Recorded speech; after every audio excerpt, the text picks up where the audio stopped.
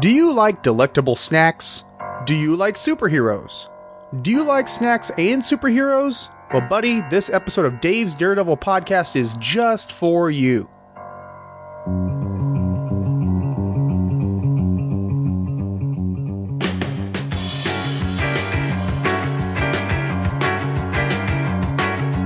Swinging through the city, over the rooftops high. Figure in the moonlight, silhouette in the sky. Daredevil fight for what is right. Daredevil fight for you tonight.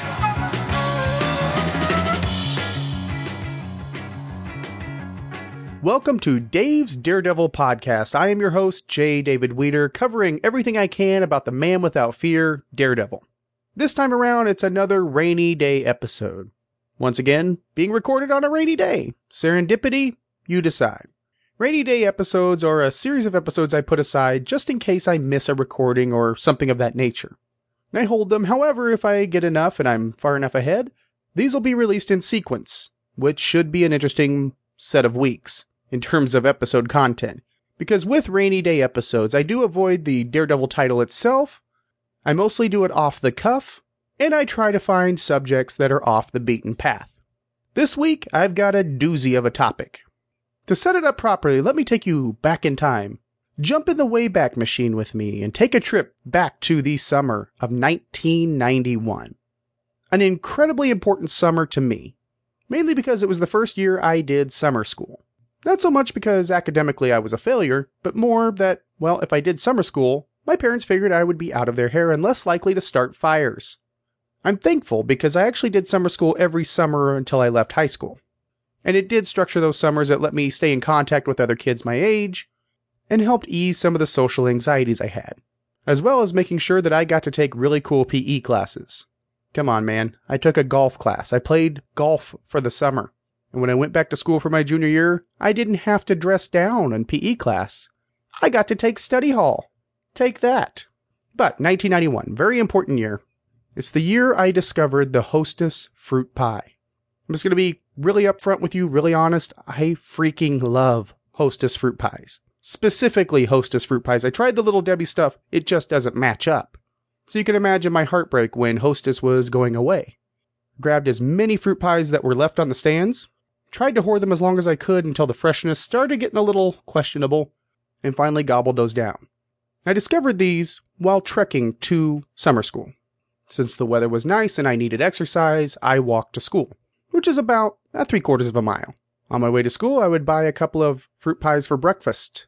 And usually I would leave early just so I could get my fruit pies and sit on the elementary school grounds that we lived next to and just enjoy them in the morning light. Very, very special time. Now this summer was also special because it's when I discovered the X-Men. It was when the Muir Island saga was coming out, which led into X-Men #1, the whole Mutant Genesis thing with X-Force #1, X-Factor, etc. So it was a turning point in comic collecting for me. It was also the summer I discovered Darkhawk and Sleepwalker. And not for nothing, it's the summer I went on my first date. That's right, at 13 years old, I went on my first date. And it was every bit as awkward as you might imagine a 13-year-old going on a date would be. What man in his right mind takes a girl to see Dances with Wolves on a first date and borrows her copy of Super Mario Bros. 3? But beyond that, being a special magical summer, the important part is I discovered fruit pies. I discovered Hostess treats. And in turn, I connected those back to the ads I used to see in my old comic books, which is our topic for this week. You see, for those of you who don't know, Hostess ads in comic books were actually little comic strips in themselves. Now, a lot of them were goofy, a lot of them were funny, but they are a blast to read and talk about. Now, in most podcasts, you hear them talk about it in terms of going through the book, oh, here's a Hostess ad. Well, since most of my material is digital, or from an essential, I don't usually get to cover ads, so I'm just covering all 6, that's right, 6 Daredevil-centric Hostess ads in one fell swoop. Now, unfortunately, eating on the microphone is kind of a terrible thing to do, because who really wants to hear me smack my lips? So I'm actually going to take a break, play a promo, and I'm actually going to have a cherry Hostess pie to celebrate this momentous occasion as we look at Hostess ads starring the man without fear. So I'll be back right after this. Greetings, podcast listener. Do you like Gotcha, man. Or maybe... Dragon Flame! How about... Tatsuo! Ganeda!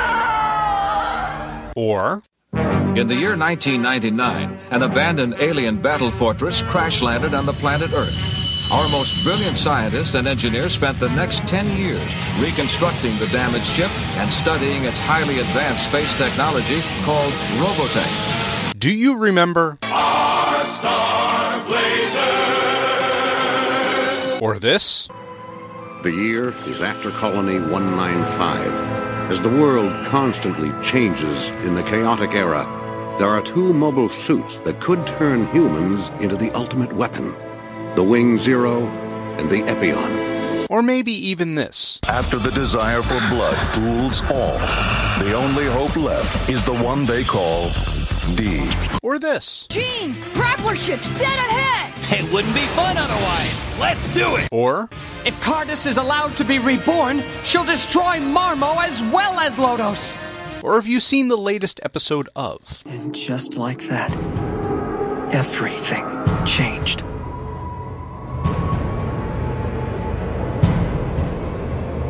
At that terrible moment, in our hearts, we knew home was a pen. Humanity, cattle. If you answered yes to any of these questions, then you should check out Anime Freaks, hosted by Dr. Bill Robinson and me, Gene Hendricks. Anime Freaks is a monthly podcast covering all things anime. It is available at twotruefreaks.com and on iTunes under Two True Freaks Presents Anime Freaks. Welcome back. Man, for my money, it doesn't get better than a Hostess cherry pie. I guess I should be responsible and mention that Hostess does not promote or even realize that Dave's Daredevil podcast exists. No infringement is intended. I just like Hostess fruit pies. I'm no stranger to the Zinger either. Zingers, especially the raspberry Zingers, are my go-to camping snack. Just doesn't get better than that red... Oh, I'm getting hungry. I gotta stop right there. Well, on break, when I was eating my cherry pie, I did take a look at what would have been on stands around June of 1991, thanks to Mike's Amazing World of DC Comics, which is going to be a big tool in this week's episode. To give you an idea, this was the summer that the Infinity Gauntlet was occurring. Impact Comics was getting its start, and I remember reading those in a tent in my backyard. Eric Masterson was Thor, Hawkworld was still coming out, Deathstroke the Terminator was getting the first issue of his miniseries, as well as Deathlock started that summer. And to bring it on topic, Daredevil was teaming up with Ghost Rider in Daredevil number 295. Having said all of that, we're going much, much further back. As mentioned, these Hostess ads are actually on DCindexes.com, which is hosted by Mike Voiles, who maintains one of the go-to databases of comics on the planet. Let me just take a moment to thank Mike for his hard work. This man is pretty much the go-to guru for comic book knowledge for almost any podcast you're going to pull down. So if you're listening to a podcast, there's publication info, there's a good chance it's from DCindexes.com. So thank you, Mike. You are appreciated, sir. So Mike actually built a database of Hostess ads. And this includes the image of the ad itself, which is what I'm using here, as well as the issue it appeared in. Now I'm kind of doing this as I go. I don't have a lot of notes because how do you notate an ad? So it may not have the usual polish an episode might have. But darn it, we're going to have fun with these. So taking a look at the first time Daredevil appeared in an ad. Now bear in mind, these ads had been going on for a while. They included characters like Superman, Batman, Captain America, Hulk, etc. But Daredevil's first ad is Daredevil. And this would have appeared in Amazing Spider-Man number 156, which bore a February 1976 cover date. Now credits on these things are nigh impossible to track down. Bob Razakis is known for writing the bulk of them, but doesn't specify which one's his and which ones aren't. Likewise, art credits don't seem to be available. Most of these do look like a little bit of Gene Colan art, specifically the first one here, but that varies. So unfortunately, there aren't really good resources as far as who did what. But Daredevil chronicles the epic saga of Ron Rainey. And Ron Rainey was a movie star who basically did 999 faces. He's a disguise artist. And somehow he's retired from the screen, but now he's got a whole new gig, stealing stuff and wearing a Daredevil costume to do so. Well, Matt Murdock, knowing that it can't be Daredevil, decides to set a trap and sets out boxes of Hostess fruit pies in front of the storefront legal services. And sure enough, the faux Daredevil shows up and tries to steal them, which is where the real Daredevil swings in and nabs him, but before he takes him to jail, he's gonna let him finish that Hostess cherry fruit pie because he's a generous human being. And that's the whole gist of the story. The art is sharp. Again, it looks like Colin. Everything here just screams Colin to me, from Matt's chin to Foggy's facial structure, the smile on Rainy's face. So I'm going to make an assumption that this is Colin. And Colin is smart enough to know how to draw a Daredevil, clearly. He also knows how to differentiate a Daredevil. For example, when we first see Rainy looking in the mirror at his costume, sure, the facial structure looks almost right, but the eyes are visible. It's almost like putting a goatee on Spock and calling him Evil Spock. And I guess the important question is, if you're going to overthink something like an ad, where and how did Rainy decide to do thievery when he's probably got some money saved back, and why would he choose Daredevil? I would think there are higher profile superheroes out in the world that have better disguises, really. If you put a Spider-Man mask on, nobody sees an inch of your body. And he's cocky enough to decide that Daredevil won't come after him, which is, of course, wrong. Since we have a single page to tell a story, it jumps from the basic premise to showing us that this has been a rampage. This is going on for about 2 weeks. Daredevil has stolen millions. So regardless of how wacky the idea is, Rainy's succeeding, so you got that going for you. And of course, being 1976, the fashions are spectacular. The television news anchor has a checkered jacket on, and it is stupendous. And Matt has a wonderful brown shirt. Luckily, it goes quickly enough that the fashions don't weigh down too much. And you know, there's a line where you're overthinking something and you're analyzing something. Analyzing is where there is material there to sift through and decide what is valid, what is not. I'm going to take the other way. I'm going to overthink this because you would think that a thief would go for something other than Hostess fruit pies, right? Right? I mean, myself accepted. If I see boxes of Hostess fruit pies out there, my first inclination would be how much? The next inclination would be how much money do I have? There's an equation there. But the great thing is that Rainy, in his fake Daredevil costume, comes prepared with basically a mailbag. He doesn't stop to think, hey, why are these fruit pies in front of a legal office? Because that would seem strange to me. Or maybe he's just gotten that cocky that he actually thinks he can steal from the front of a lawyer's office and get away with it. Or maybe just the allure of that flaky crust is just too much for him. Either way, we don't get a fight. Daredevil swings in and says you're caught, and I guess Rainy decides he's caught. But the trade-off is he gets to finish up that fruit pie, and darn it, that just shows what a great guy Matt is. Letting him finish that up, he's just swell. And I love that Rainy's facing clear jail time, and yet eating this pie, he is just as happy as can be. He's in pure bliss, people. The biggest smile you've ever seen. And he's saying, real fruit filling, light tender crust, it may be curtains for me, but what a delicious exit. So you get the idea. I mean, these are simple, straightforward, goofy, but darn it, I think they're hilarious. The next is simply entitled Because, and this would have appeared in Walt Disney Comics and Stories number 447 from October 1977, which was the month and year I was born. So you'd think this would be special to me, but man, the art looks choppy on this one. So to break down this ad, there's a crowd gathered around a tall building where a man is free climbing it. And we zoom in on this man and he's saying, I've got to do this because they're there. Can anyone understand that? And his name is Johnny Climb, and he wonders who would blame me if they knew the reason. So of course, as he gets to the top, he runs right into Daredevil.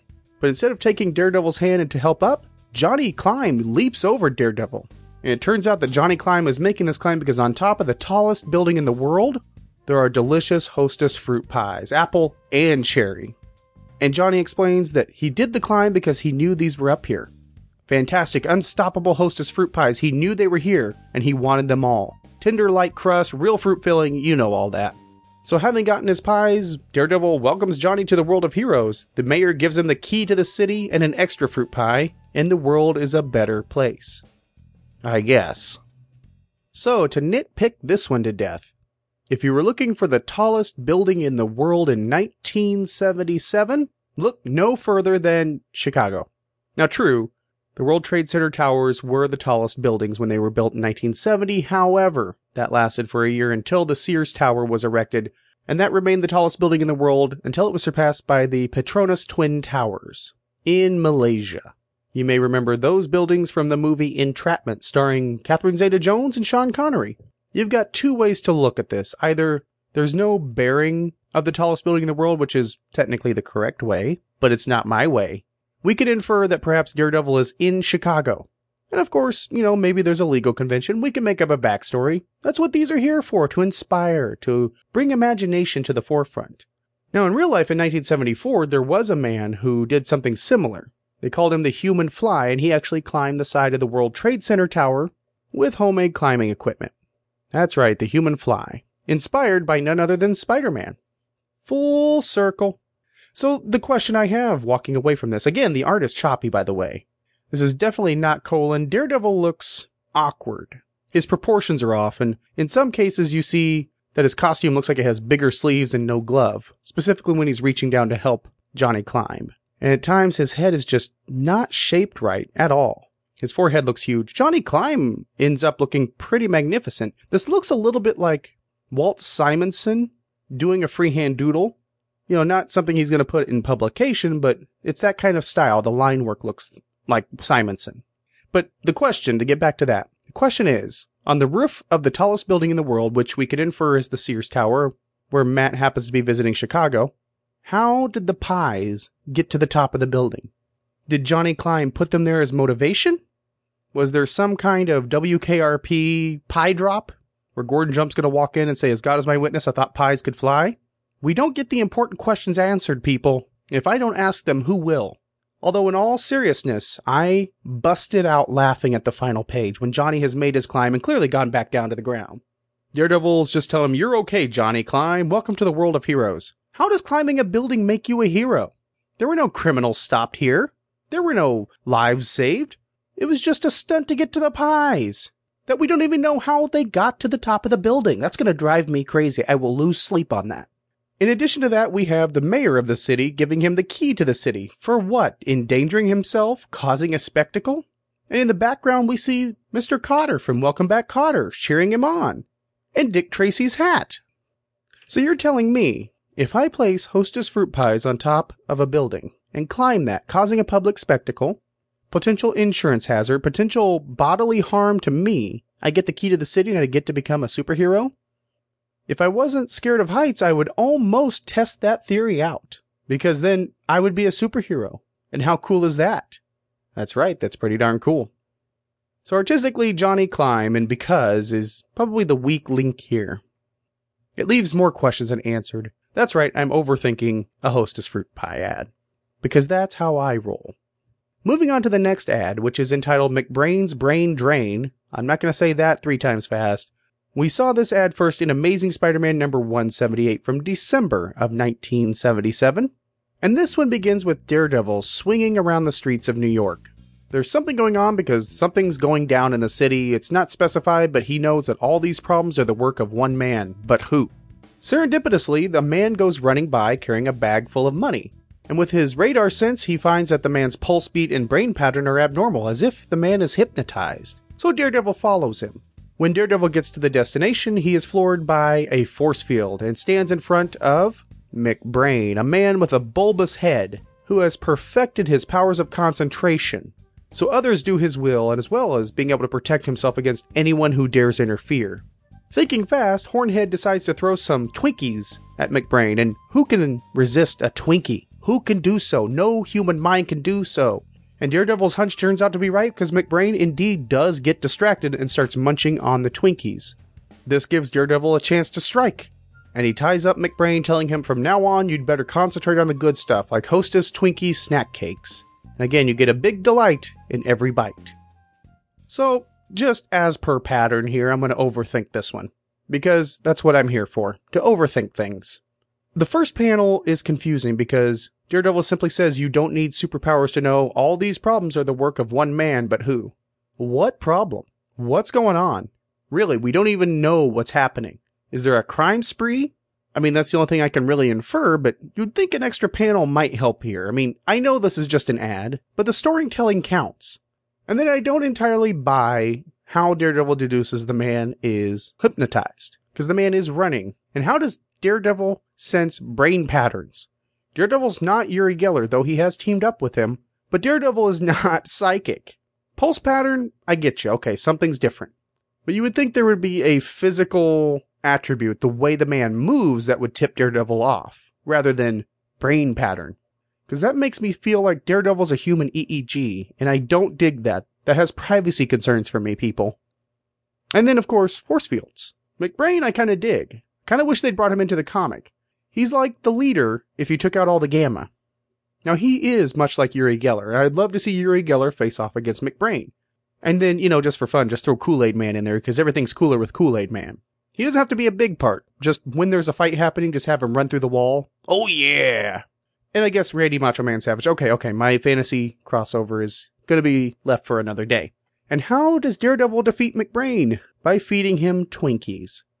So, is this proposing that all superheroes who have the potential of facing supervillains should pack snacks into their utility belts or billy clubs, what have you? Because I think that's a great idea, and here's why. When I was a kid, I was told a little secret that you could walk up to a police officer and ask for trading cards, and they would usually have football or baseball cards that they would give you. And the mentality was this was good community outreach.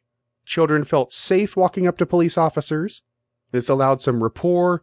So if, say, a kid saw something criminal, they would feel comfortable reporting it. So likewise, if Daredevil, Batman, Superman, if they carry these snacks in their pocket, not only is it a last-minute save if you're facing McBrain or Johnny Clyde, it's a great way to get kids to open up to you and feel like you're a bastion that they can go to if they need help. Community outreach, people. Superheroes need to think bigger. Think global, act local. And who knows when you might run into a problem. There's very few bad days that a Twinkie or a fruit pie can't fix for me. I'm sure you'd say the same thing, or maybe I'm overthinking it once again. On a more serious note, these comics so far, these ads so far, have been careful not to show direct violence. Because again, they are advertisement. And I think that's one of the smartest things you can do. Yeah, you can infer things, but if you're a younger child, you're seeing the snacks, you're seeing Daredevil with the snacks. It'd be much like seeing any celebrity endorse a product. But you want to be careful that the image is squeaky clean. Having said that, I think McBrain so far has been my favorite villain in these Hostess ads. McBrain is kind of an almost competent real villain. He would have been a really good one-off villain in, say, Steve Gerber's run. In fact, I'm not entirely sure that Gerber didn't write this ad. But really, I really like McBrain. Obviously he's being presented as a goofy foil here, but I think he actually could have worked in the era that we're looking at, within the context of Daredevil. He's got to be better than Masked Marauder, right? The next installment is the Peachy Keen Caper from April 1978. It would have appeared in Walt Disney's Comics and Stories number 453. This adventure finds Daredevil investigating the recent robbery of the Bergdorf jewels, and at the crime scene, the thief's signature is left behind, a fresh peach. Turns out that this is a thief named Peachy Keen who has a couple of sycophantic thugs that hang out with him. And the man is a connoisseur of peaches, as well as being apparently a competent thief. So Daredevil once again sets a trap, and when Peachy Keen goes to stage another robbery, he finds Hostess fruit pies, peach flavored.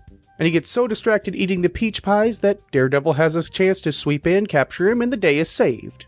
Let me say one thing real quick on the peach fruit pie.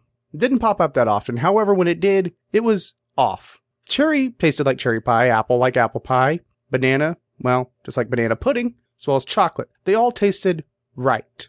Peach never tasted like peach. I don't know what the deviation is, but it always tasted just off. And somewhere out there, one of you is sitting there nodding your head, saying, you know what I mean. That's what podcasting is all about, people, making connections. We all agree the peach fruit pie didn't taste right. And I gotta compliment this particular installment because it does find Daredevil in a normal place that you would expect to find him. He's investigating the scene of the robbery, using his senses to find clues, and of course finds the peach. And suddenly I'm reminded of Nicolas Cage from Face Off saying I could eat a peach for hours. But I'm not going to do that sound clip. Nope, you'll never hear a Nicolas Cage sound effect on this show. But Peachy Keen himself looks like he should be officiating an auction in some backwoods town. And maybe it's the 70s fashions, but it is garish, and he doesn't look as spry as you would expect a thief would, because the thief has to move at times. Looks like this guy's been munching on peaches day in, day out. But he's got a nice pair of loafers. That I'll compliment. I'll always compliment a man who wears good loafers. So once again, Daredevil sets the trap. And this time, it's just to distract this man. It's actually kind of sad he's taking advantage of this man's weakness. This man clearly is a stress eater. Let's be honest, doing a jewelry heist is pretty stressful. Heck, when I'm in stressful traffic, I tend to want to overeat. I think this is mean-spirited of Daredevil, however it works, and I guess a thief is a thief, right? And just think, if Hostess had stopped at making great apple and cherry pies, Peachy Keen would still be out robbing jewelry stores. Isn't it great that pies help solve crime? If only you could get the pies on like CSI. Just picture Ted Danson using a Hostess peach pie to solve a recent gruesome murder. I would use CSI Miami and play the theme, however, that show has been canceled. So, can't do a David Caruso joke. Thanks, CBS. So now looking at the penultimate installment in the Hostess Daredevil saga, which is Daredevil versus Johnny Punk. It opens with a, cliché punk musician named Johnny Punk, who's deciding to raise the decibels to mega pitch at his concert, and the high-frequency sound waves will lock the crowd's brains. And in that instance, they'll do whatever Johnny Punk commands. Outside, Daredevil overhears the plan and swings in, and Daredevil has to think fast, when Johnny threatens to blow the roof off the auditorium with sound waves. And there is just enough electro potential to do that, so Daredevil chucks some Hostess fruit pies at the guys. And of course, they're so busy eating fruit pies, they forget about their little crime, and Daredevil's able to wrap them up in his billy club, and he swings away saying at least he doesn't have to listen to Johnny Punk's music anymore. Now, I gotta say, first off, the art on this particular installment goes up several notches. I know these are just ads, and storytelling isn't the primary focus, it's selling fruit pies. However, some of these have been really choppy. For example, Peachy Keen caper looked like it was drawn for Hanna-Barbera. I mean, the Great Gazoo was just on the verge of showing up when that particular installment ended. But like the first installment with the Daredevil, this one looks sharp. It doesn't look like Colin's drawing it, but it wouldn't surprise me if this was Barry Windsor Smith. Daredevil looks on model, as does his billy club. The city does look appropriately moody. And Johnny Punk, again, he's a cliche. And I'm not sure exactly what's supposed to be going on here, because I didn't know punk music included trumpets. And yet there's a trumpet player there. It looks like the backside of Rowdy Roddy Piper. And Johnny Punk reminds me a lot of American Flag, because he has the double-breasted leather jacket and tie, but he's got the green mohawk that tells me he must be a Dreadnought from G.I. Joe. And I like that Sonny Bono has turned punk, because he's standing right by Johnny Punk. This would be a great turn for Sonny Bono, much better than when he substituted as the Riddler on Batman. And as is the custom, Daredevil happens to be in the neighborhood and happens to overhear this conversation over, sound. There's a trumpet player there, trumpets are loud, there's a guitar player. The concert's apparently ongoing, but Johnny Punk's just in the back, apparently on a break. Now here's the flaw in Johnny Quick's plan. If they turn up the decibels, wouldn't the monitors that they use also get to them? Wouldn't they be susceptible to the hypnotic power of Punk? It's just not good thinking. There is a really excellent panel where Daredevil is sizing up the situation with his radar rings emanating out from him as per usual. It looks really gritty and really dark. I really do like this panel a lot. I mean, most of the time I've been making jokes, this is actually really good art. And of course, the villains are quite happy to be captured in Daredevil's billy club. Because hey, they've got fruit pies. That's right, Daredevil has fruit pies in that holster that he should be using for his billy club, which is why we never see the billy club out of his hand. See, it's all been thought out. If the billy club's in his hand, the pies will fit in the holster. We all know that's not true. There's a interdimensional portal in which the pies are able to appear and be thrown at people.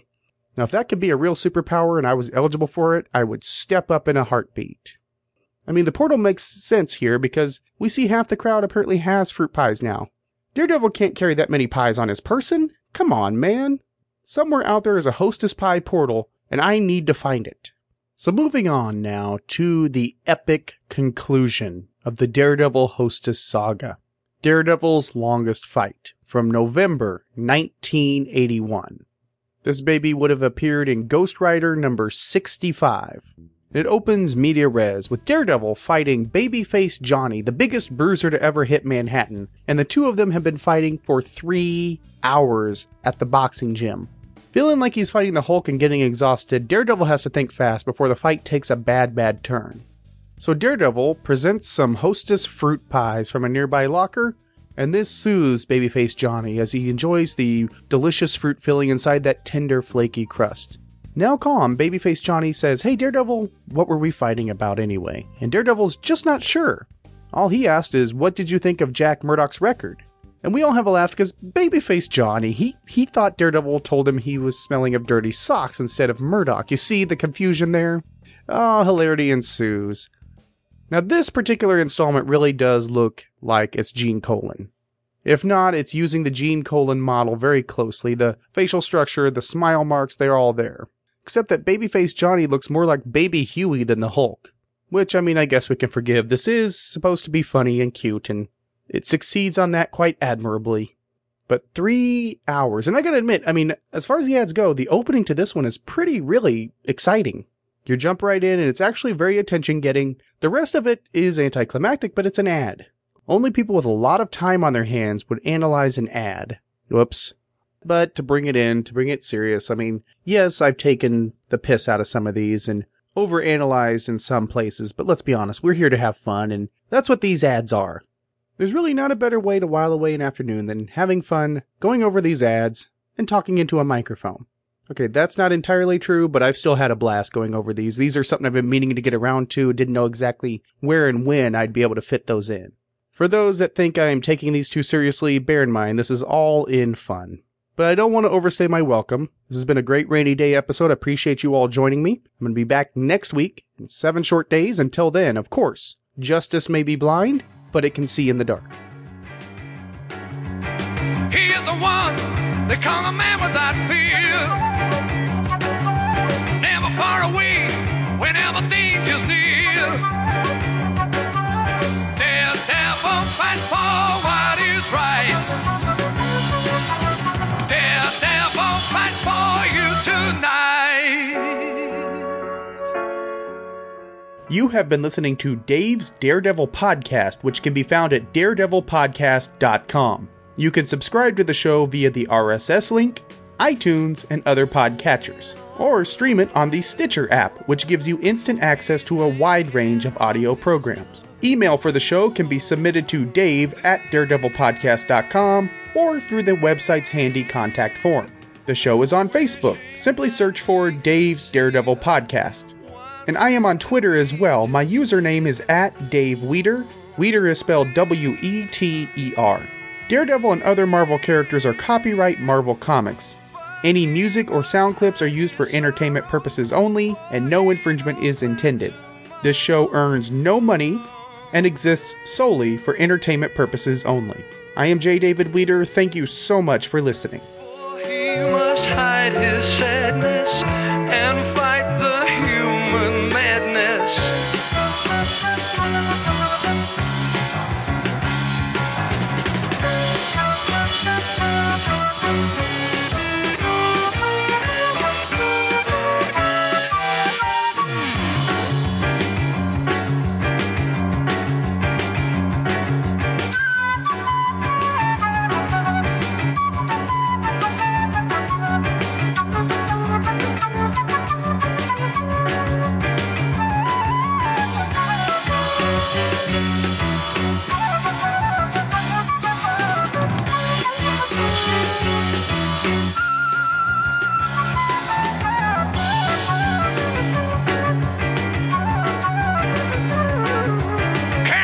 Father, he lost his key.